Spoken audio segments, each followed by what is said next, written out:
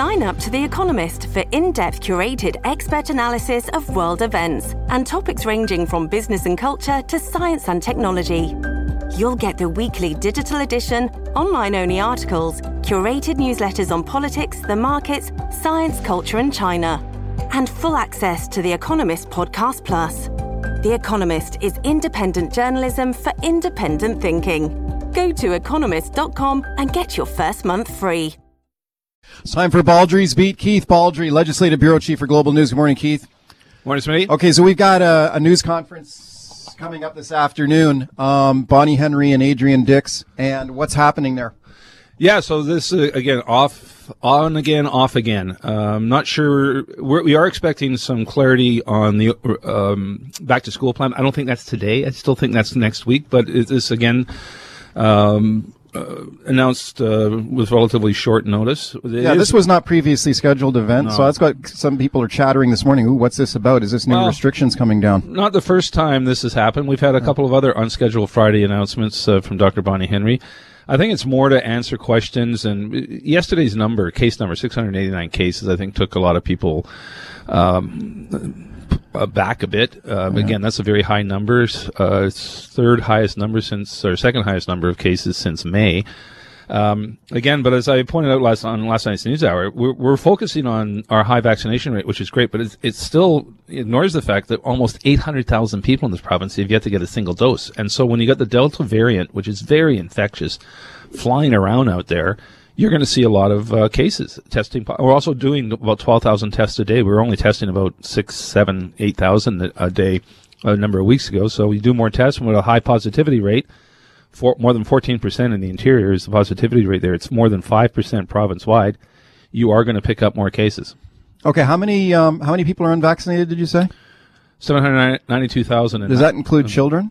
No, that's the 12-plus population. So then you've got another big group under 12, Of course, are unvaccinated because there's no vaccine for them. So and those kids under the, if you go to the CDC website, you go to the weekly situation report, go to page 10, you will see the age breakdown in 10-year intervals in terms of cases, hospitalizations, ICUs cases, the number of people who have died in that age group. And it's interesting, the kids under 10 are continuing to get tested positive for COVID-19. Okay, the people who are testing positive, so over 600 cases, as you mentioned yesterday, what percentage of those people are unvaccinated? Do we know? Yeah, so as of the last report, which only took us up to the end of July, about 95% of the cases, 94% of the cases are unvaccinated, fully unvaccinated people. There's about 30%, 20 to 30% have one dose of the cases. Again, that's back in July. And what we've seen around the world is everybody started out with that same percentage, and then the percentage of people who have been fully vaccinated, who are getting the Delta variant has inched up a bit in some jurisdictions. We haven't got an update from the CDC for a few weeks now, which is a bit of an issue, quite frankly. I think we should be getting more updates. Ontario, for example, is releasing this information on a daily basis. So I think that's going to cause the BC Centre for Disease Control to act quicker to get this information out.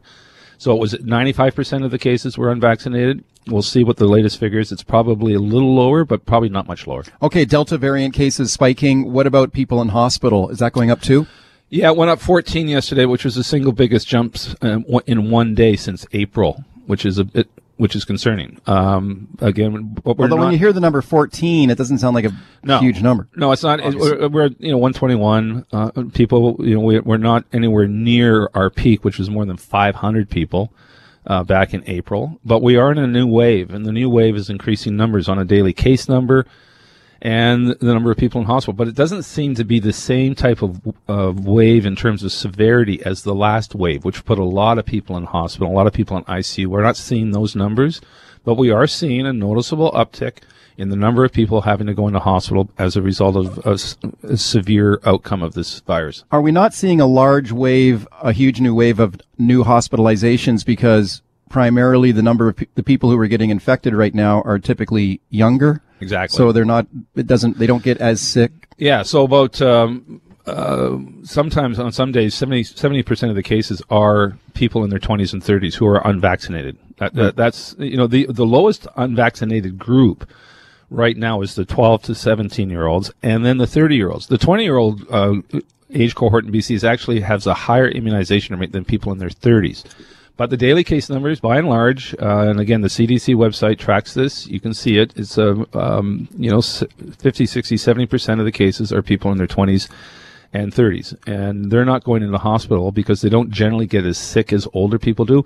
And our older people aren't getting as many numbers because, of course, the immunization rate for people over the age of 50 is so much higher than for the immunization rate for people under 40. It also varies geographically, of course. Once you leave Metro Vancouver, generally the vaccination rates in a lot of communities start to go down. Nelson, for example, right now, you got the mayor of Nelson calling for restrictions because they're seeing a noticeable spike in infections in Nelson, yet their vaccination rate is still fairly low compared to the province-wide rate. We're about 82%. They're still in the 60s. Okay, back to school looming, and there are calls for, speaking of restrictions, some people want to see that mask mandate back in schools. Have a listen to this. This is Health Minister Adrian Dix asked about whether there'll be changes in school in the fall. Have a listen. The guidelines for this year will be are being updated with the circumstances. We make changes based on the circumstances, and that's the work that is occurring now. Okay, that's Health Minister Adrian Dix. Meanwhile, across the border in Washington State, this is interesting. Washington State Governor Jay Inslee announcing mandatory vaccinations in their school system. Have a listen to this, Keith, and get your thoughts. I'm announcing vaccine requirements for adults working or volunteering in K through 12 schools, as well as individuals employed in higher education, early learning, and childcare. Across the educational spectrum, we are extremely confident this will save lives of our employees, and perhaps most importantly, saving lives of our children. Okay, Washington State Governor Jay Inslee there, mandatory vaccines for teachers. That's the toughest vaccine mandate in the country because 21 states have vaccine mandates in schools and healthcare, but all of them, with the exception of Washington, allows an employee to opt out of getting vaccinated if they agree to be tested regularly, which was our policy in long-term care home up until a couple weeks ago, where you could opt out and not be vaccinated. Inslee's rule is no exceptions except for religious and medical grounds, and that's it. You can't opt out and agree to be tested. You have to be vaccinated, and again, that's the most rigid, toughest vaccine mandate in, as far as I can tell, in North America. Okay, mandatory vaccines for teachers just across the border next door in Washington State. What about here in British Columbia? Now have a listen to this. This is the Teachers Union President, Terry Mooring, on whether teachers should be required to get vaccinated. Have a listen.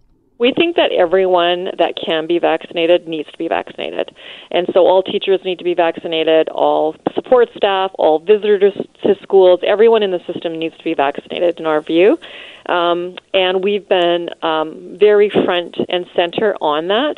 We believe that our members are vaccinated at a fairly high rate, and that's based on some of the surveys that we have done. Our concern really lies with the 12 to 19-year-old age range. Last spring, we asked for vaccination clinics to be set up in schools because we were concerned about access for that age range. That didn't happen. And now we're seeing a fairly, lower than what we'd like to see vaccination rate amongst that age group. Okay, BCTF President Terry Mooring there. So she's saying teachers need to be vaccinated, but you did not hear her say that it should be mandatory vaccination for teachers. Yeah, it's a fine line for a union to walk. They have a fiduciary responsibility to look after the interests of their members, but that cuts both ways. Is it the interest of your workers to ensure everyone's vaccinated, or to protect the rights of those who don't want to be vaccinated? There's a bit of a balancing act going on here. But again, obviously, she's leaning towards everybody getting vaccinated, whether they buy into a mandatory rule. I'm not convinced we're going to see a mandatory vaccination rule. One of the issues with vaccine mandates, we're right at the beginning of this whole notion of mandatory vaccinations. We've never had that before. And one of the things we've never had before is enforcing a mandatory vaccination rule. How do you do that? How do you do that in schools? How do you have to show proof as a teacher or a student that you've been vaccinated every day? Who checks that? Who does the legwork on this? And at universities, you've had university faculty on presidents calling for mandatory vaccines. I was talking to a health official yesterday saying, okay, let's say we had one at UBC. How do we enforce that? How do we check that? There's so many entrances onto the campus. Do you have roadblocks? Do you have checkpoints?